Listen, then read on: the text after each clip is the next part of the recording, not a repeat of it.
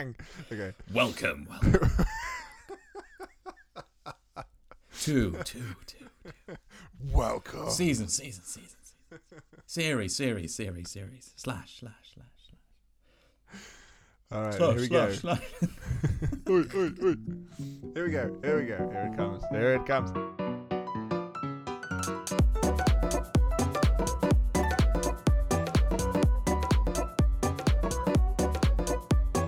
Welcome to Season 2 of Naughty Kids, the podcast where we explore the best of that halcyon age when things were better, dungarees were worse, and the Spice Girls ruled with an iron fist. It is, of course, the late 90s and early noughties. I'm Josh Hinton, 1994 to present. And I'm Joey Hart, 1994, 44. Next. What earth happened there? Try again. For 1994. We've travelled into the distant future for this episode. And I'm Joey Hart, 1994 to BBC Radio 4. Next tonight, it's Season 2 of Naughty Kids. This week we're taking a big slice of cake and jelly, falling off a soft play inflatable, and diving into the party bag of late 90s and early noughties kids' parties. To find a piece of cake wrapped in tissue paper so well that the tissue paper becomes an integral part of the cake itself. A key part, and you did that in the back of the car, didn't you, on the way home? I didn't get to the car. As soon as the bag was in hand. You just ate it with the did you eat the eat the tissue paper as well? You get to the point where there's no point unwrapping it, just bite through. Just it got very soggy, didn't it? I'm trying to remember, did they normally come off? Is it like at weddings where the cake would come out and you'd blow the candles and then there was less of the kind of cake cutting ceremony that you get at most weddings. I don't remember many 6-year-olds going, and now we'll do the cake cutting. Isn't it just the most anticlimactic part of every wedding? It doesn't make any sense to me. It's like, and now the couple shall cut some cake. Yeah, the MC is always like, are we going to eat the cake now? No, somebody will take it away and cut it better. And they always make a mess of it. And it's just the fact the MC is always like, oh my gosh, stop your conversation, stop what you're eating, stop what you're drinking, come and see. And then, they just go, meh. Yeah, but no, they don't go meh. They just stand there for a while pretending to cut the cake.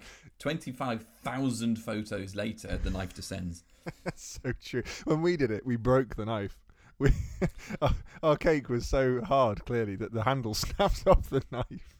I also remember a good one was one of my friends, and they got married. They managed to sort of, rather than cut a slice, they managed to sort of shave the edge off the circle. It's just totally You're meant failed. to start in the middle, or at least as close to it as you can They get. just kind of went meh and took the side off. Anyway, that's not what we're here to talk about. We're here to talk about kids' parties. We are here to talk about kids' parties. Do you want to talk about parties that were your parties to start with? Or do you want to talk political parties as children? I mean, that's something we could discuss.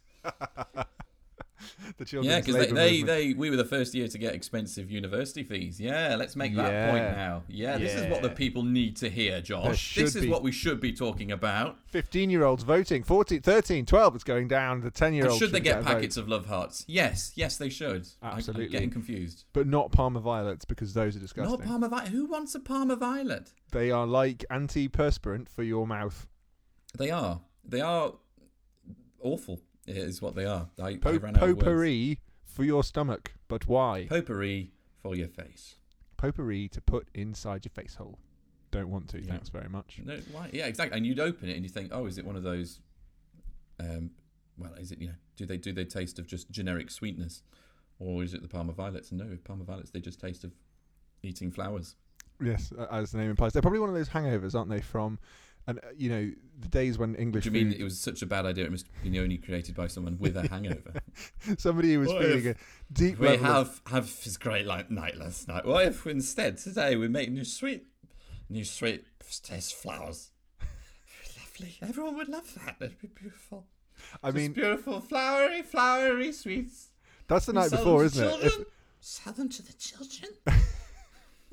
If they came from a hangover, though, Parties. I think it's the existential dread of the hangover working itself out in the sweets. It's they come in and the pain that they feel and the shame is so strong. They're like, I must pass this on to others in the form of the world's most disappointing sweetie. So, do you think that maybe people don't even buy Parma violets? They actually just accrue them by, acting poorly in life. Yeah, they're like demerits, life demerits. The demerits, they're negative points of some sort, and then you have to distribute them amongst your children's friends. Like Bic pens. Is that like Bitcoins? Have you ever bought a Bic pen? Have I bought one brand new? No, I don't think everyone buys pens. You kind of just find them. Yes, this is what I mean. I guess Parma violets are like that. You just Parma violets are like a Bic Ben. A big Ben Parma violet. Imagine a Big Ben sized Parma violet. We're getting off track a little bit. A Bic Ben. Big Ben. That's a roller ball clock. If you're listening to us, the Bic company, and you want Bic Ben as a marketing campaign, invest in Bic Ben. It's the new cryptocurrency everyone's talking about. It's based on the currency index of biros and large bells. And indeed, this could be so, but it isn't. And what is Christmas and child's parties. And we're adding Christmas in. I see. My mind. We've done political, obviously. I hadn't even considered Christmas parties. All right. That has sparked an actual memory, an actual story about the actual thing we're talking about. Okay, go on. Do you want to hear it? Do you want to build a snowman? I do not. I want to tell you my story. I'm going to tell you my story. Is it your Christmassy story? We are recording this. I mean, you're probably listening to this at a time other than in the run-up to Christmas, on repeat. It's probably on Dave. Yeah. But whilst we're recording this, it is in the run-up to Christmas. 994, as we've already stated, is the year. That's the year. And it is in fact the 4th of the facts of December. The 4th of December, in fact. And yes, I was going to say, not to make that worse. I'm not going back to it. I remember Christmas parties. I remember my primary school, every year would have They had a Christmas every year. Every year we had a Christmas. Wow, without fail. Without fail. And what I remember was you would go home after school, get into your party clothes, and I don't really have any memory of what those were. Presumably something my parents thought was appropriate party outfit. Diamante flares, I think, was the standard of children our age, wasn't it?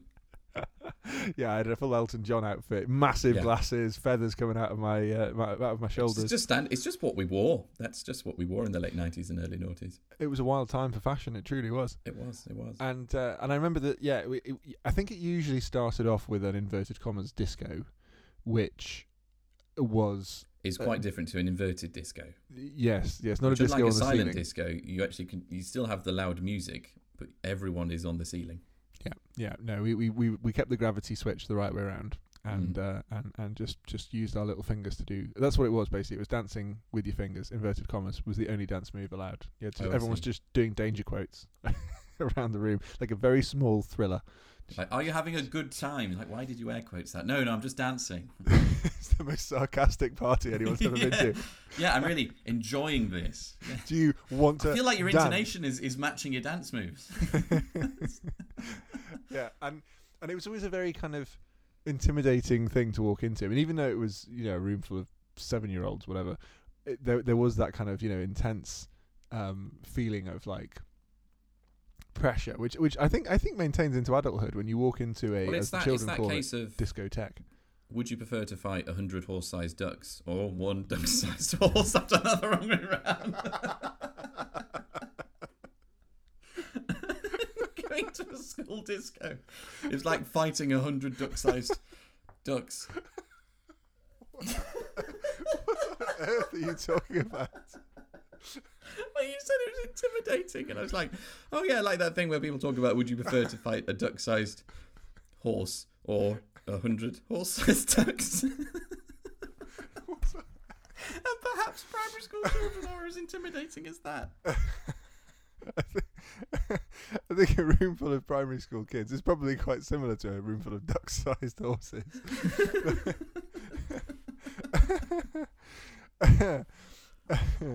But you have to ignore the naysayers. There'll now be a brief period of puns. What did we call it? A flunpurry. A flunpurry. Delicious flunpurry. Create a delicious flunpurry. Using Christmas sweeties. Air quotes, like he's a Swedish detective, actually, isn't he? Flunpurry. It sounds more like a Hello, my name is a Flunpurry. I'm here to solve your mysteries. I think that's not Italian. I was born in Italy. I think he sounds a bit more Indian, but I'm not doing that impression. I was born in Italy. It's a beautiful country. Flunpurry. Yes, a flunpurry, and anyway, yes. So there was a discotheque. The general dancing ensued. Yes. And what I remember about that, there were two parts to this party. The first was the dancing. I don't really remember any actual dancing going on, but what I do remember was in year 4, we were sitting in the classroom, and the teacher said to us, everyone gets a song for the disco. You know, like we get to put in suggestions. Oh wow! For what we would like at the disco. But beforehand. Yeah, beforehand. It was in like a normal class, and I remember the teacher sort of looking around and going, what do you want? And all the hands going up, and it was the thing that sticks in my mind was that somebody was particularly keen we have Darius at the school disco. Do you remember Darius? Is he from ancient mythology? Was he a Greek king? Yes, they wanted a brief the king of Syria to come. But yes, that was it. King Darius of Syria from 1300. Yeah. Yeah, I remember him well. I remember. Did he win the X Factor? He played a mean zither. Britain's got pop idols. Syria's got pop bananas. I don't know. Syria's ancient. Yes. I think it was before even the days of Britain's got pop bananas, because that didn't exist till we were a bit older than that. But he was a pop star, and everyone wanted Spice Girls and Steps and Hearsay and da da da. And I was sat there really, really, really wanting to say the Beatles, and in the end I chickened out because I felt that wasn't going to be cool. And I was very upset about the fact that I didn't say, can we have Paperback Writer at the school disco? But can you imagine? You just shout, help! And they didn't quite understand what you were asking. They didn't get me. They didn't understand. But can you imagine how cool it would have been if halfway through all of that poppy mush, Paperback Writer had come on and everyone was like, what is this? I think that would have been very good. And you were like, music! Mic drop, walk out. And then I would have had my vindication, my moment of class and everyone would have looked at you and be like, this guy, he's not getting any Parma Violets tonight, I tell you. He's getting 2 pieces of soggy cake in his bag. Oh, yeah. Oh, yeah. Sweet, sweet soggy cake. And then we went into the classroom, and it was turned magically into a feast, a banquet. And I just remember... For King Darius. The king of Persia from 550 to 486 BCE. Is that what you're saying? I did not hear for King Darius. for King Darius. I heard something. Hey, come over here. You're trying to have a party with these 6-year-olds in school. Oh, Darius, you fiend, man. And I just remember eating so much food that it was such a moment of incredible consumption that I would sort of catalogue it in my brain, and then I would, on the walk home with my parents, I'd be like, and I ate 5 party rings and 7 sandwiches and 103 pieces of cake and very small sausage rolls. Yes. Yes. Slice batons of cucumber, untouched by most. No, did you touch those? A cucumber baton, quite partial to. What else was on the table? Lots of crisps, lots of sandwiches cut out in those little flower shapes. Do you remember that? Oh yeah, wow.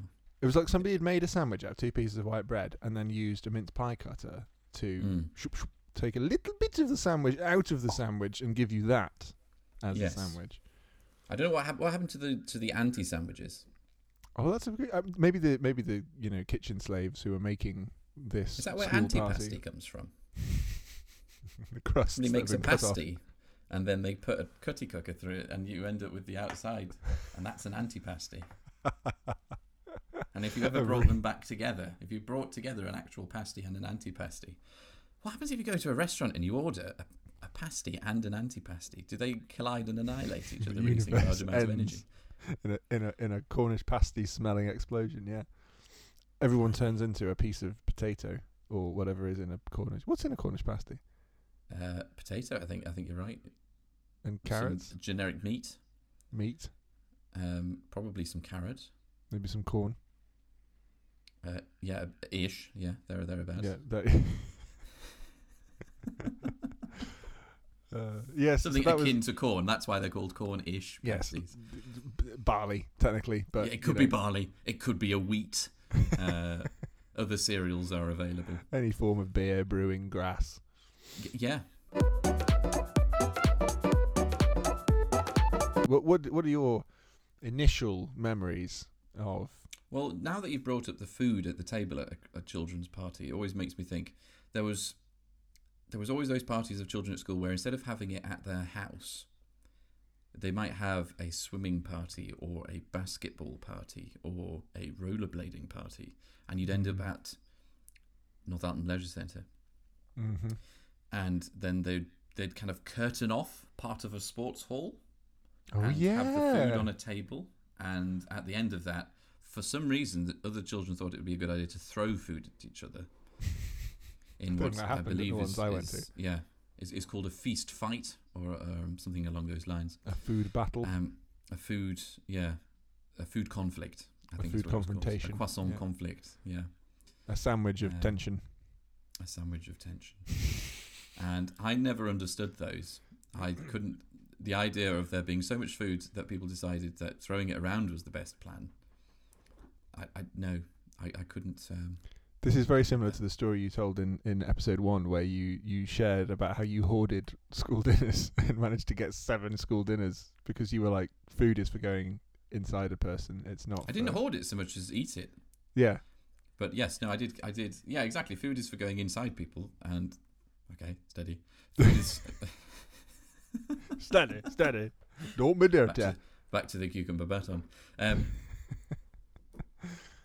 Steady your cucumber baton. Don't be dirty. Ready your cucumber batons for the fight that ensues. Cucumber baton. Cavalry charge. Gentlemen, today you find yourself on the field of food. Tomorrow we dine on the same table. Tomorrow we dine. Very good. What were the parents doing, or the responsible adults doing while you were all, or everyone except you was throwing food at each other? I can't remember. I can just remember wishing to be not there at that moment. See, I think that's a very central part of kids' parties. Maybe again, it's just us being nerds, but a fairly central part of kids' parties was the intense desire to be somewhere else. Yes. As far as I remember, the moment you arrived and there was chaos going on, and that deep sense of oh god, this is terrifying, and so having to kind of find your way into it, and then find your 2 people that you knew from these 38 children they'd somehow invited from 5 different schools, and you're like, yeah, how do they know them? Exactly, and I mean, yeah, not to say it wasn't fun, because it was, and particularly the ones where there was soft play involved, you know, with one of those huge kind of wacky warehouse type things. Yeah. They were fantastic. I absolutely loved that. I do remember going to one once that was it was like a inflatable obstacle course in a swimming pool, and having to go. Basically, the point of the thing was. Was that at Beedale? Yes, I think it was at Beedale. Could that have been for one of my birthday parties? I don't think so, because I don't think we knew each other back then, did we? Oh, perhaps not. I can't remember whose it was. In all honesty. But Beedale had inflatable fun, which I think that is a strong branding. Like, what we're gonna have inflatables. Yes, we're gonna have fun. Okay. Oh, right. Okay. That. Yeah. You know, inflatable fun. What's on the schedule for today? Inflatables. Fun. We're having it. There's no option. Can I opt out of the fun and just have the inflatable on the water? No. It's just it's a package deal. They come together. Yeah, for adults they did inflatable misery. Inflatable misery. That was cheaper. Just a large blow-up tax return sitting in the water. Blow-up tax return. An empty coffee cup. A tombstone. Inflatable misery. Go swim through the inevitabilities of life. Just there with a waddle, trying to get rid of other people who's coming near you. Go away. Exactly. Splash. Attack. With a what? A waddle. No, don't let me down. What did you call a waddle? What do they call them in Scotland, my friend? A pool noodle. Yes, exactly. A key part of swimming parties. If we can't reference ourselves, who will? Who will? Tell me. Not anybody else. That's who. Nobody. I say. A pool noodle. Yeah. And I do apologise, by the way. You may be getting some. The rain outside is quite biblical. Is that rain? Yeah. I assumed it was a small sparrow attempting to break in. No, it is in fact rain, and there's nothing I can do about it. I'm going to get in this time. Oh my gosh. I can whack the window with my little talons. If I can scrape a little groove, then I can whack it with my wing. And I'll have him this time. Very terrifying sparrow. Oh, it stopped. The name's Terry Sparrow. Sound a bit like Sean Bean. The die-hard sparrow. Yes. But anyway, what we took soft play. Soft play was good. I liked soft play. Yes. But going back to the food, you were talking about food. What I remembered about the food was you quite often would get the menu choices beforehand, and you'd have to say if you were having. And there were only really two kinds of party food. There was the kind we've already described, or chicken nuggets. Yeah. And they were would just very be small pizzas, like indescribably small pizzas. Indescribably small pizzas. I wish I could tell you more about them, but by definition I can't. Perfect content for a podcast, an indescribable pizza. Yeah. So on today's program, we're going to discuss indescribable things. Thanks for listening. Next week, we're going to talk about... Exactly. Yeah, no, little tiny pizzas, very basic margarita fare. But then it was always great, wasn't it? Because it was the food that you wanted to eat every day. It was. But then as you started to eat it, you realised, as it turned to ash in your mouth, that if you'd eaten it every day, you'd be miserable. Yes, it was always roundly disappointing. And of course, alongside the chicken nuggets or small sandwiches cut out with a mince pie cutter, the other thing you always got, and this was really a feature of life as a child, full stop, squash that was either so weak that it need not be the colour it was, or so strong that it turned your face inside out. Yeah, I think those are the only two options that you could get. And one was inadvertently reddish and one was inadvertently yellowish. But the flavours didn't necessarily match those things. They were just orange colour. Like, what? Could I get the orange squash? Yeah, well, I mean, it is orange in colour, but I mean, it's actually hazelnut and bramble or something. And you're like, is that a flavour? Is that what people have? Yeah, tropical fruits and forest fruits. Like, okay. What was it? Wheat and barley? Was that an option? Oh, I like that. The oh no, Robinson's barley water. Barley water. Yeah, it tastes like lemon. It was very lemon barley water. Well, I think and barley. What was it called? I'm going to. Maybe it is lemon and barley. Excuse me, King Darius. I'm just going to get rid of you from my search. I think, as far as I remember, it was just barley water, not lemon and barley. But I think it tastes lemony from memory. Oh yes, it's called barley water, but the flavour was lemon. Oh, I see. Maybe it's yeah, which was, I mean, it was lemony. What was the barley element? Is it? I don't know. That's mysterious. You can still buy it. We had it quite recently. Yeah. It's very refreshing. It's very it's good in the summer. If you keep a bottle of water, mildly off topic here, but if you keep a bottle of water in the fridge and then mix a bit of lemon squash or barley water in with it, it's very, very refreshing when it's hot. You're saying we should concentrate?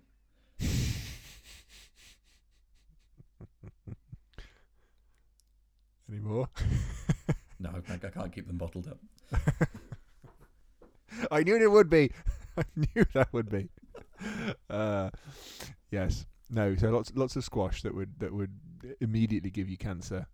And yes, or you drink this and think, actually, could I have a water, please? Is that an option? Yeah. Can you somehow remove the drop? It's like a homeopathic squash. They've added a single drop. That's very true. I presumably it's because somebody went and bought like a single bottle of squash, and then all the children in the class turned up. That was, oh my gosh, that was a thing, wasn't it? If you do XYZ, or if you don't do XYZ, I won't invite you to my birthday party. It was a big deal. It was the last word in playground bargaining, wasn't it? It was. And the thing is, as we've said, when you actually got to these parties, often you just wished you weren't at the party much longer. Once the activity had finished, whatever it was, swimming over inflatable tax returns, playing basketball in a rugby field, whatever it was that the activity had been arranged by the parents, a trampoline, what do you call the inflatable trampolines? Bouncy house, a bouncy castle. Bouncy castle. Wow, that Shows how middle class some people are. We just had a bouncy house. A bouncy shed. That's a bouncy bungalow. A bouncy bungalow. It was just a mat on the ground. A bouncy bungalow. Come on, kids, jump on. Get your shoes off. There's no stairs. In fact, you know what? Most bouncy castles are bouncy bungalows. They are. I've rarely seen a bouncy castle with an upstairs. That would be so epic, though. I think it would. The danger of death would be much higher. Yeah. Or falling down the stairs. Although actually falling down the stairs probably would be okay. Yeah. Ball pits. Keep this family friendly. That was another key feature, wasn't it? Ball pits. A lot of them had those, which were, again, as with so many things. Maybe it's just because kids have such a short attention span. Everything feels like it's tainted with anticlimax. But you sort of see this thing that looks so amazing and incredible, and you jump in, and once you've jumped in, that's it. You've done it. Well, you have this expectation of what swimming surrounded by small plastic balls would be like.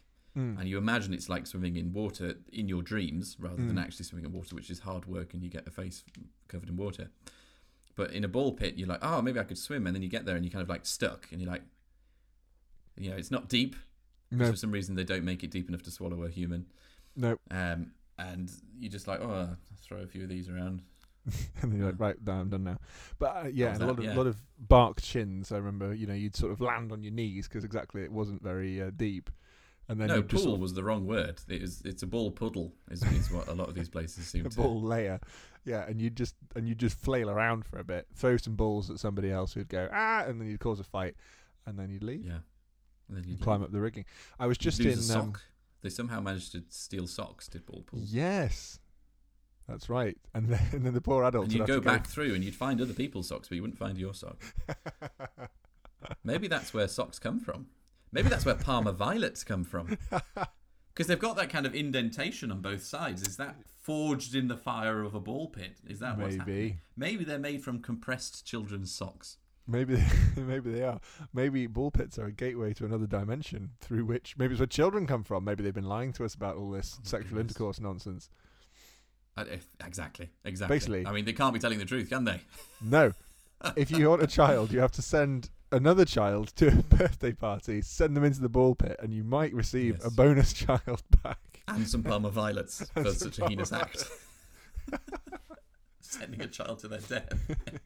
What would the opposite of Parma violets be? If they're like life demerits, what's a life merit? Well, love hearts, I would assume. Oh, yeah. It's a similar expectation, but they actually pay off. Yeah. They're always a bit slightly concerning because they're always things like, hug me, steal my shoe, you have the face that I want, or whatever it is that they say on them. Blow lightly into this. Tickle my left ear.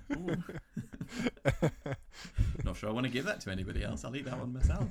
Roll over. Yeah, no. Roll over. 12 in the bed and the little one said. Yeah. Did you ever have that moment where somebody in your class or you were like, you know, had a crush on somebody and you were getting helpful advice from a friend and they'd be like... from some love hearts. They were forming the opinions that you should have. Well, no, more that they'd be like, it's a bit strong.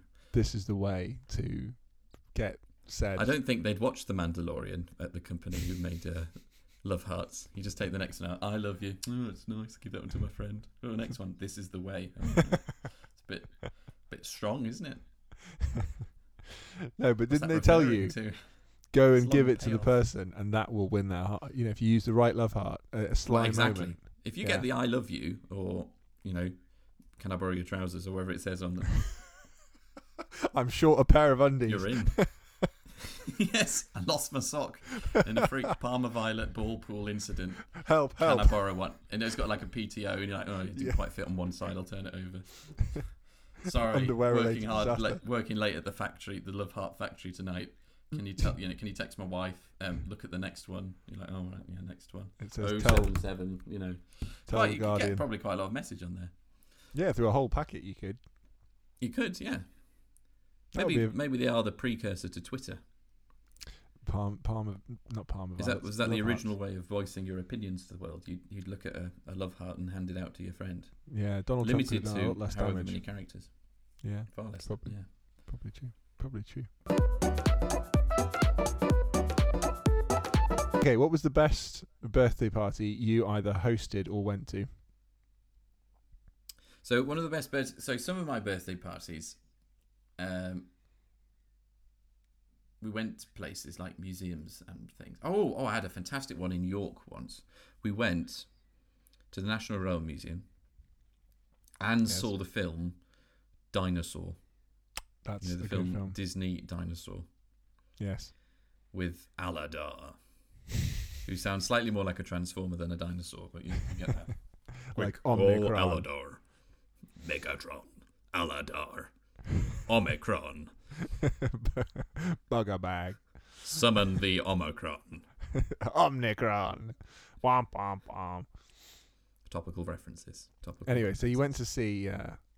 Yes, Disney Dinosaur, which was fantastic because it was about dinosaurs, and that was the only reason it was fantastic.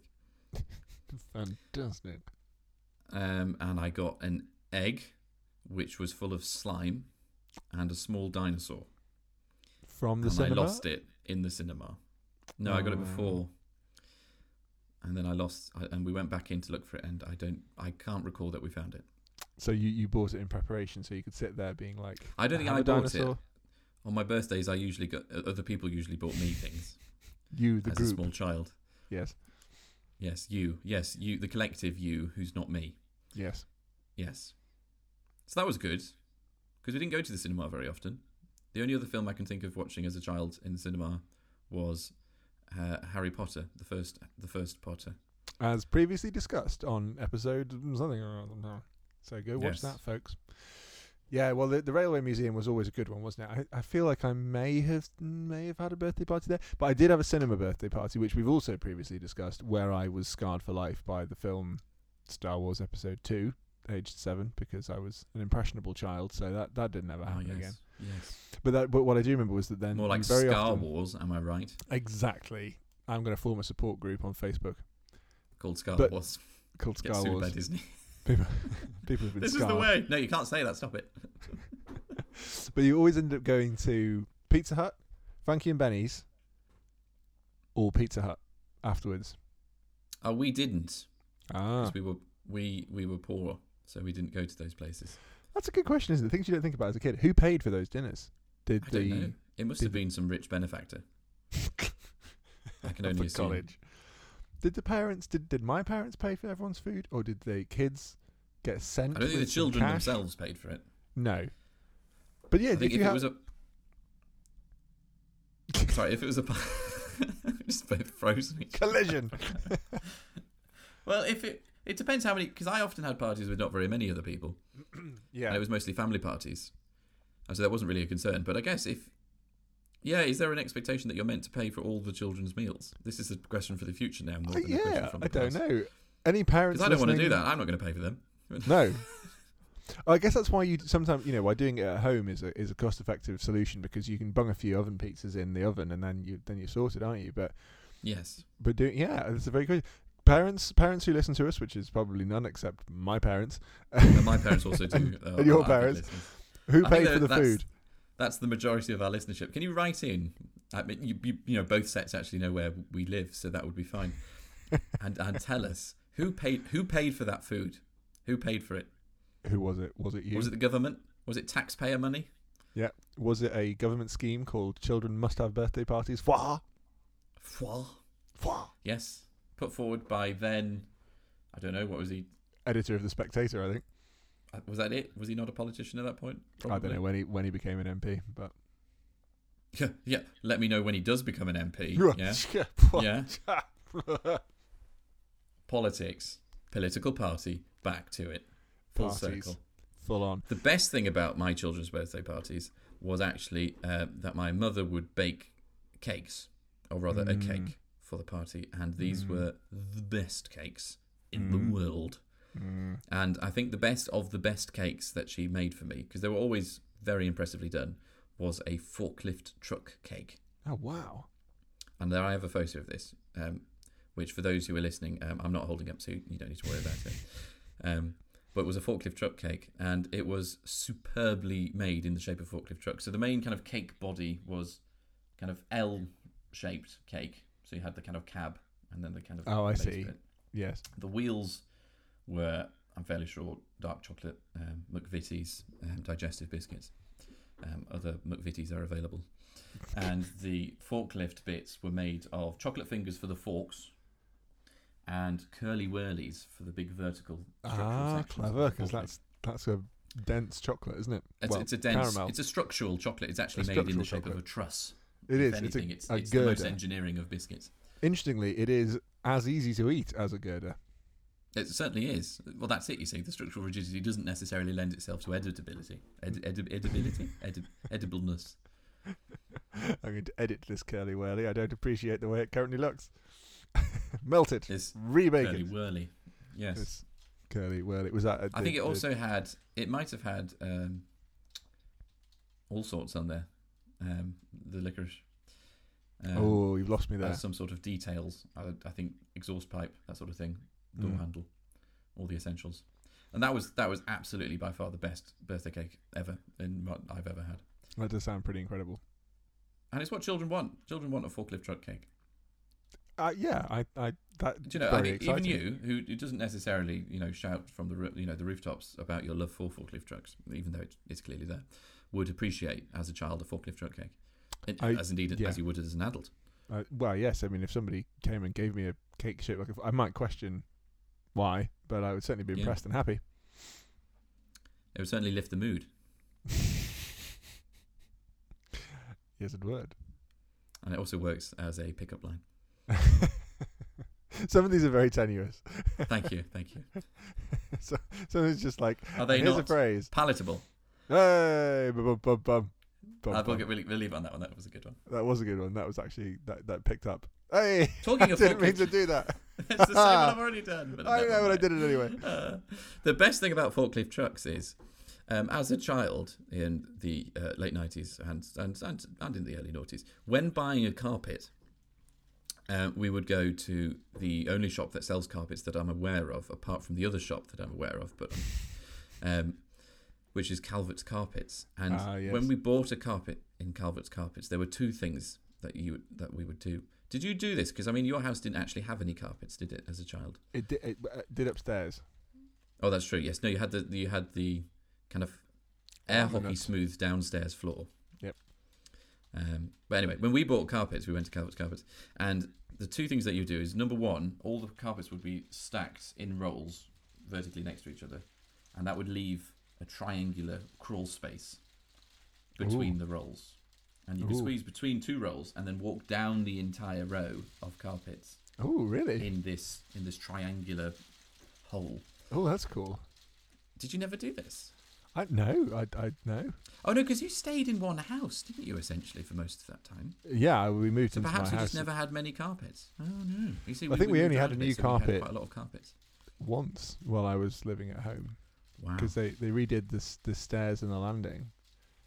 But no, I don't have any memories of you don't have a going carpet to memory. a carpet shop. I do. This remember is relevant because, of course, parties were had on carpets.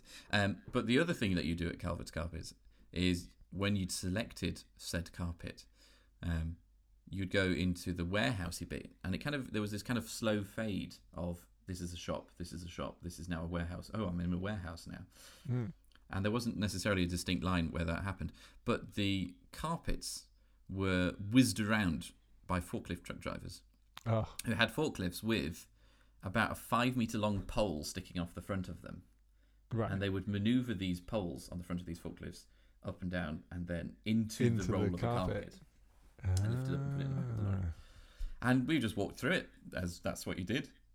The most dangerous thing I can possibly imagine is people driving. They were essentially jousting, but with forklift trucks. That's what was happening. Oh, that does sound like a very exciting thing to do as a kid, to walk around and in amongst forklifts. I guess it's like IKEA, but in IKEA there aren't forklifts, which is... No, exactly. I mean, there's meatballs, which is pretty good. Yeah. Do they have forklifts? I think no. I do love an IKEA horrible sausage. They're just brilliant. Horrible. I've never had... I think I've always had the meatballs if I've been to IKEA. No, the sausages are... doubtful, horrible, as you say. and yeah, it's hard to know what they are. Is it the sort of sausage where you end up having more questions about life? Yeah. After eating the sausage than you do? Because usually when the classic sausage eating experience is you become a more well-rounded individual. The mysteries of the universe start opening up to you as you eat the sausage. But you're saying that that's not what happens. No, with an IKEA sausage experience, you get a lot of questions about yourself and what brought you to this moment where you're eating a sausage made of, misery and pain, standing at a table because there are no seats, because they don't do seats, because they want you to leave. Because the seats are actually called an Umlager, and they've all been sold because they were really popular. Yeah, sold in a marketing campaign led by the Swedish hero Flunpurry. Flunpurry, exactly. Flunpurry. Before his sad demise, in a terrible backwards anti-pasty accident, went on holiday in Cornwall. But this doesn't even slightly relate to children's birthday parties, does it? But I think sausages might have been consumed at children's birthday parties. Good segue. Sausages. That's all we can get. That's all there is. Okay, my best sausage story is that there is a factory near us called Heck who make sausages. Oh yeah, but they're not sausages, are they? They have a massive. What? No, Heck makes sausages. No, but they make sausages out of things that aren't sausage, don't they? Well, I think they do, but they're bread and butter, or at least in their sausage butty. Actually, they'd probably provide the sausage, wouldn't they? Not the bread. Anyway, it is sausages, and they have a sign outside it which says "By Heck, it's Yorkshire," which is one of the best. That's just excellent. It's the second best advertising pun that I've seen. The best is on the back of the Tesco lorries. It says "freshly clicked," and I'm just like, oh, that's perfection. Instead of freshly picked. Yeah. I don't rate that one as highly. Well, I think By Heck It's Yorkshire is much better. It's pretty good. That is pretty good. I do remember hosting a children's birthday party when I was a child at my house, and I have this really kind of vivid image in my head of basically my dad was and still is brilliant with kids. Just I think because he basically is a child in many ways, and I mean, in fairness, I kind of feel the same actually. I absolutely love meeting people's kids because they're so easy to please. Like all you have to do is make a funny face, throw them up in the air a couple of times, and they are your best friend. And as a man of your own stature, that you only have to do it a couple of times because the amount of time dilation that happens for the child once you've thrown it that distance and height. When they come back, they are actually almost the same age as you. You throw them up once. This baby's now, a teenager. You come back down. Second throw's a bit harder. They're a bit heavier this time. You throw them back up again. And then they come down and they're like, "Thank you for everything you've done for me in my life. I've enjoyed my childhood in the sky. I met the birds. I became one of them." I was really thrown for a moment, but then, I just felt like I came back down to earth. Exactly. I need a klaxon or a bell or something that I can do every time you jingle. Do this. That's what we need. Yeah, well, it's Christmas. I should have jingle bells. Maybe we should do a Christmas episode next time. That's a good idea. Oh, let's do a Christmas episode. I don't have anything in here, despite having all my guitars. I don't think that's quite the right thing. But next time I will have a pun bell, a punishment. The bell. I think that's what, if you combine an embellishment and a pun, what you end up with is a punishment. But what were we talking about? Yes, kids, easy to please, and my dad had the same kind of basically. I think if you are willing to be an idiot, kids will love you. If you want to treat them like little adults, they'll hate you, or at least find you boring because 100%. They don't want to talk to you. If you go and throw them in the air and whatnot, love you.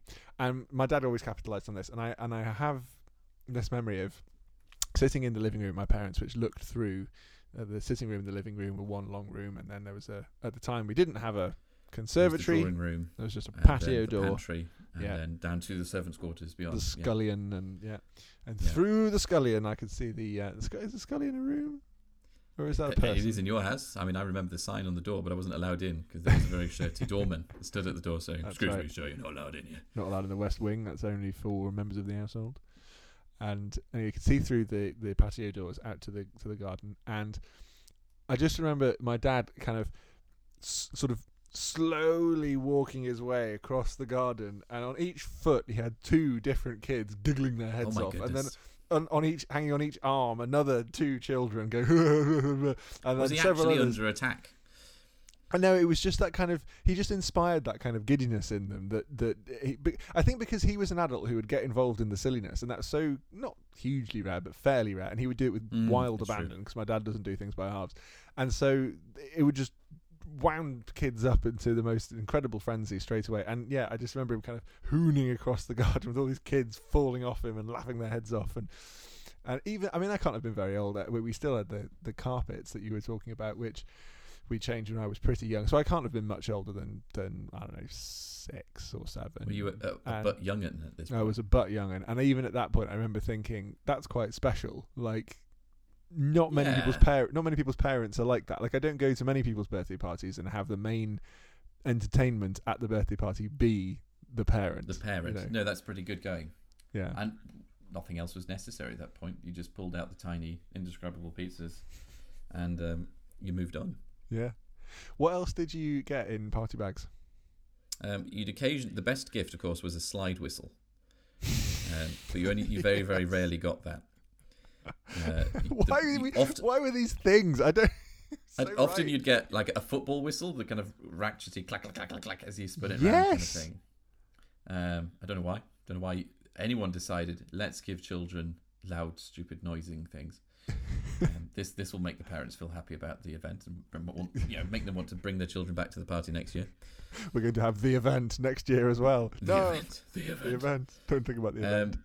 What else? A party popper, usually, which is a very odd thing to put in a party bag, because once you've got home, you're by yourself.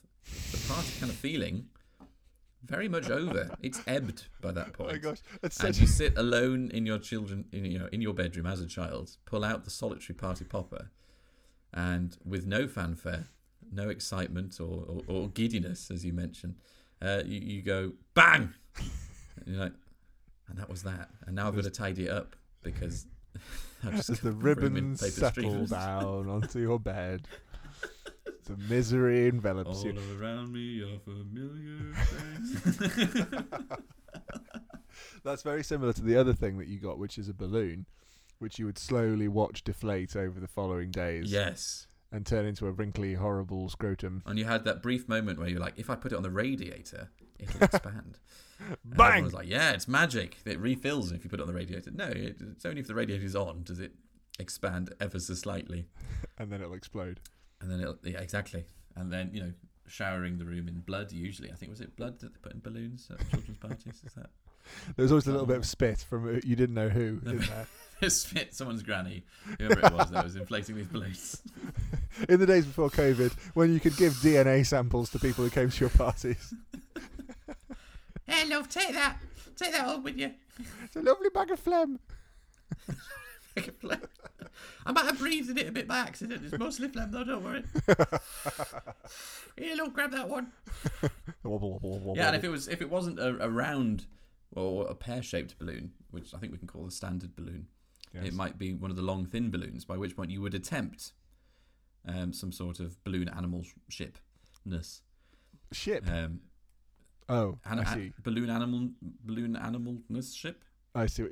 You mean ship in the sense of a genre of thing, not as in craftsmanship. Yes, balloon animal ship. I see. Balloon animal. Not a ship full of balloon animals. No, or indeed a ship made of balloon animals. That's a bit dark, isn't it? These balloon animals have sacrificed their bodies to the ship. Now they're part of the ship. Part of the ship. Pirates of the Caribbean would be a very different film with balloon animals making up most of the ships. They come along broadside and they start firing at each other. Everything just explodes. Exactly. There's balloons flying off in different directions. There's a sad-looking Dalmatian. There's a giraffe whose neck has popped, and now it just looks like a terrier carrying a condom. But it's a sad-looking experience. In the undead sort of run of Pirates of the Caribbean, there's also somebody in the background blowing up new ones and making new. There's a horde of old ladies going. Yeah, exactly. Hey, love. It's a badger. Make that into a bit of the boat. It's pointy. Put it in the front. Tell me, do you feel that That was Nigel Thornberry, was it? That's an excellent impression. Smashing. Tell me, you found that. Lord Nelson's trousers. It's a Yeti. Lord Nelson's trousers. Tim Curry, of course. Probably went to a child's birthday party at some point. Yeah, it's Tim Curry. Did you not know that? Oh, I didn't know that. Does that make it better? Yeah, it does. Of other films and things. Jack Sparrow.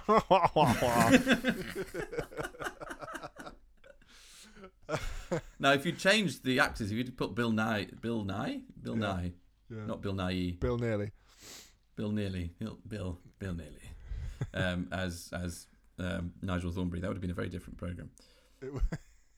Just goes up to a baboon that he's trying to rescue. Do you feel death? I'm fine now. I was thinking more of normal Bill Nye, just like, hello. Yes. We seem to be in the jungle. Baboon. There's a brief But intersection Tim of Curry as Davy Jones. Now that would have been good. I'd have loved to see Nigel Thornberry energy in. Or for Davy that Jones. matter, his famous role is, of course, Dr. Frankenfurter, isn't it? Anticipation, all that. Either or. Either or both. Nigel Thornberry doing Frankenfurter. Man, pissy.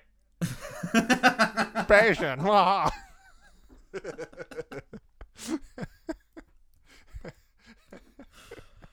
He's such a beautiful person.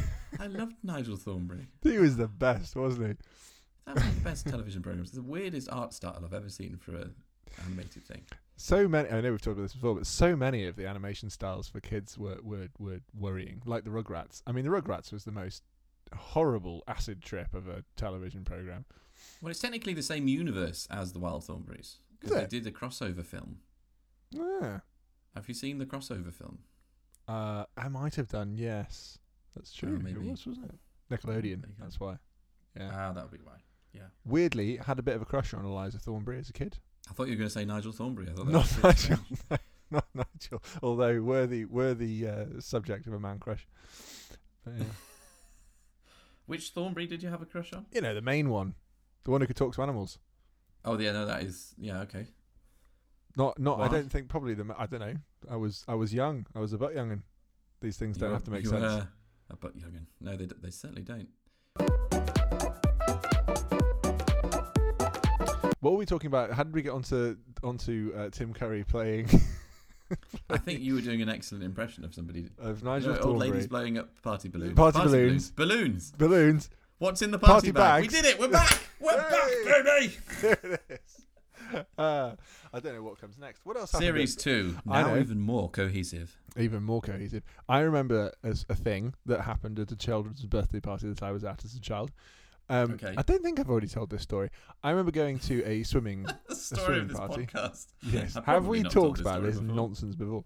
I went to a children's birthday party at a swimming pool, such as ones we've already talked about, and As children are wont to do.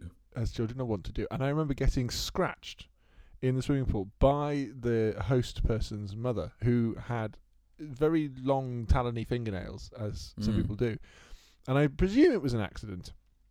But she scratched me right the way down my leg. I had a big red, bleeding scratch. Oh my gosh! Down my leg. Just from it must have been an accident, I presume, unless you were stalking around the place. Pool red with the blood of the children. Yes, unfortunately, it was full of chlorine. So you didn't really. Oh, it just washed itself, didn't it? But that's first aid. That's the first thing they say. If you do, receive any sort of, terrifying wound, jump into a pool full of children. Chlorinated that produces children. some sort of natural chemicals that will heal the wound immediately, or turn you into a werewolf. It's one of the two. A chlorine wolf. A chlorine wolf. You just turn into a gas and slowly dissolve. Yes. I remember telling my parents about this and showing my parents, and they didn't really believe me that I'd been scratched by the mother of the person. What was the attempt? Was she saying, no, wait your turn? Probably. I mean, it was one of these where everyone was all mushed in together in the pool. There was lots and lots of people. It was all very close quarters. Oh, it was in the pool. It was, yeah. Yes. I thought you were just having some food at the table, having had a lovely swim, and this lady with blades for hands, turns up and just shing across you. Yeah, Edwina Scissorhands. She wasn't very, very good on the inflatable fun. It just made it terrible. Well, that's why you'd had to come inside and start the meal early. The first moment, he's like deflated fun. Then, yeah. Although it would have still been quite fun because you could have explored it underwater. The best thing about that one at Beedale, the inflatable fun, I don't know if they do anymore. I wonder if they do. Anyway, was that you had to get a leg up from somebody to get onto it at the beginning. Yes. You maybe didn't.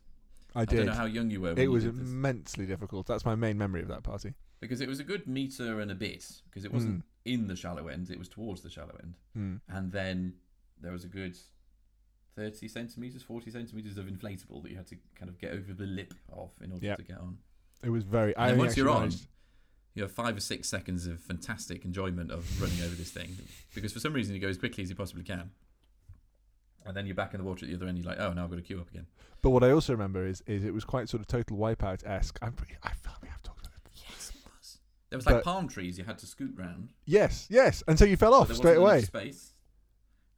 You'd immediately fall off. This is what I remember. We must have been there for an hour to an hour and a half, and I remember only getting past the first obstacle once and spending the rest of the time desperately trying to lever myself out of the pool like some sort of... Blood pouring from your legs. Exactly. It's not the best fun I've ever had in my life, it's fair to say. It has stuck in my memory. I'm trying to think if we did anything other than basically eat pizza or go to swimming pools for kids' parties. I went ice skating. Oh, how was that? Good. Were you any good at ice skating? I remain as good as ice skating as I ever got, which is I can ice skate. That means I can go round the kind of in the oval shape that these things usually are, and I can then stop when I want to. That's very impressive. Change direction quickly to avoid the couple who've just collapsed on the ice in front of me, without slicing off the top portion of their hair. And that's it. I can't go backwards. I can't do spinny tricks. I can't do cool slides and spray ice in people's faces. Just move. I can't dance the sombrero. I can't. What about the Macarena? I can do the Macarena on ice. That's fine. Even I could do that. Can't do the Lion King on ice. Can't. Yeah.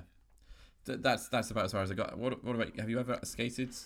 I tried it once and I really wanted to enjoy it, but I was so bad at it, bad, and I everything ached the following day, so I haven't done it since.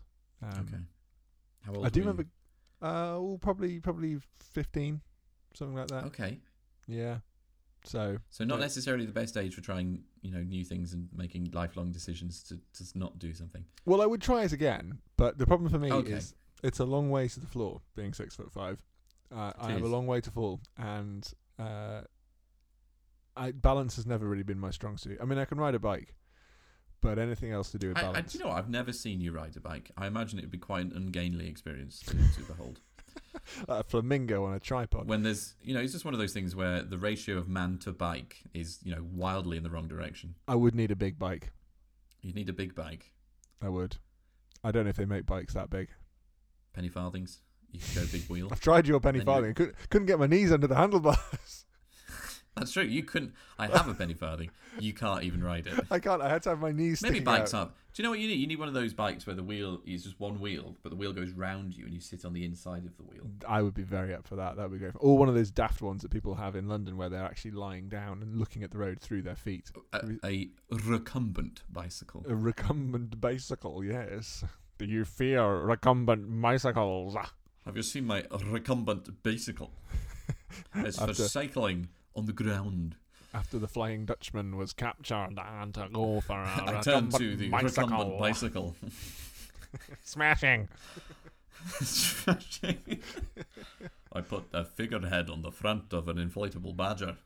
It was all that was left of my ship. The one remaining balloon animal. It's the only animal that floated after the terrible incident with I clung Nigel to it for Thornberry. days. I hung on to the inflatable badger in the middle of the I ocean. drifted in the sea. He was the closest thing I had to a pool noodle. I named him Winston. One of his legs popped at a terrible moment, and I was left adrift. I drifted down. It provided just enough thrust, though, to head me towards the beach, and I got on land. Thrust. That's a Christmas film. You can have that. That's a Christmas Chicken film. Run? Chicken Run's not a Christmas film. I'm pretty sure it's a Christmas film. Well, because it's got chickens in it. Chickens, yeah. Chickens like inherently turkeys. Christmassy. Turkeys get eaten at Christmas. Yeah. Yeah, maybe.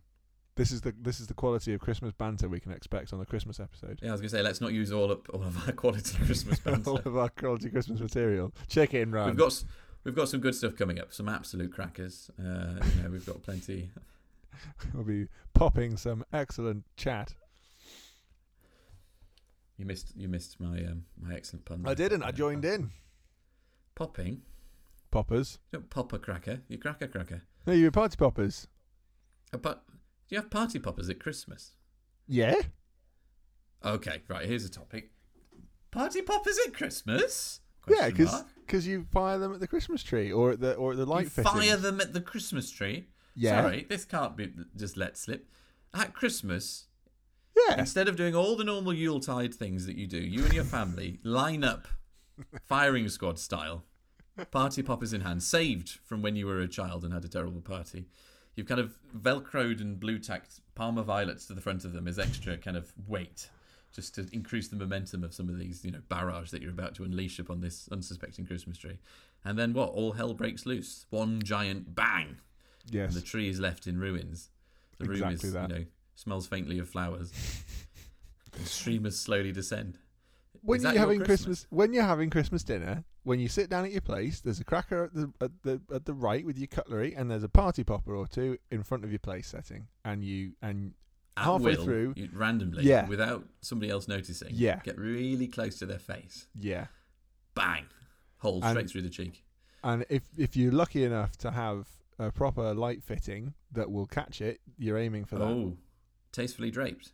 Yeah, and then for the rest of Christmas, both your light fittings and your tree are covered in the little paper streamers that come out of them, and that's part of Christmas. It And looks those- like it's and like those a little drippy wax cardboard candle. discs Yeah, and the cardboard that come discs flying out the end and smell the fireworks. are everywhere.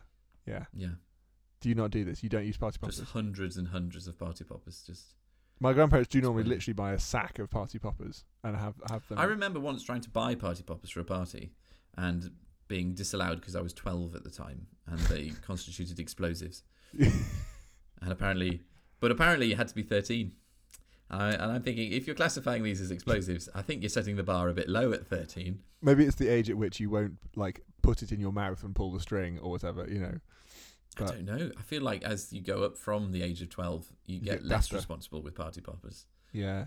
I remember along those lines, people in my secondary school spraying an entire can of deodorant at their nipple to see if they could freeze it off. Oh, right. Yeah, I forget that you didn't really go to school. This is the sort of thing that happened. Borstal. Yeah. I mean, that is very much off topic, and in fact, Wow, yeah, that's maybe- quite Christmassy, if anything. I think we it should is. keep that for next yeah, week. as the sound of crisping nipples heralds the Crispy end of the nips. episode. Old Saint Nip.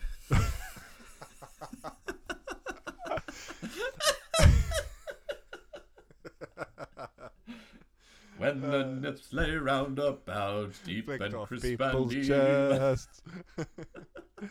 I think it's time for some closing statements. So, witness for the defence, how do you find children's parties of the late 90s and early noughties? Not guilty. Not guilty. You find them on all enjoyable? counts. Quite fun. I think on balance they were enjoyable. There was food provided, often at no cost to me as a child, and that was acceptable. The financial mystery remains as to how they were paid for, but Yes. much like the public coffers of Her Majesty's Chancellery, it will remain a mystery. A mystery. Mystery. As the ball pit of chat fills with Parma violets, Fills with Parma violets. entering from And children another sent off to dimension, other dimensions. we say goodbye. Say goodbye. Say goodbye. Goodbye. Goodbye.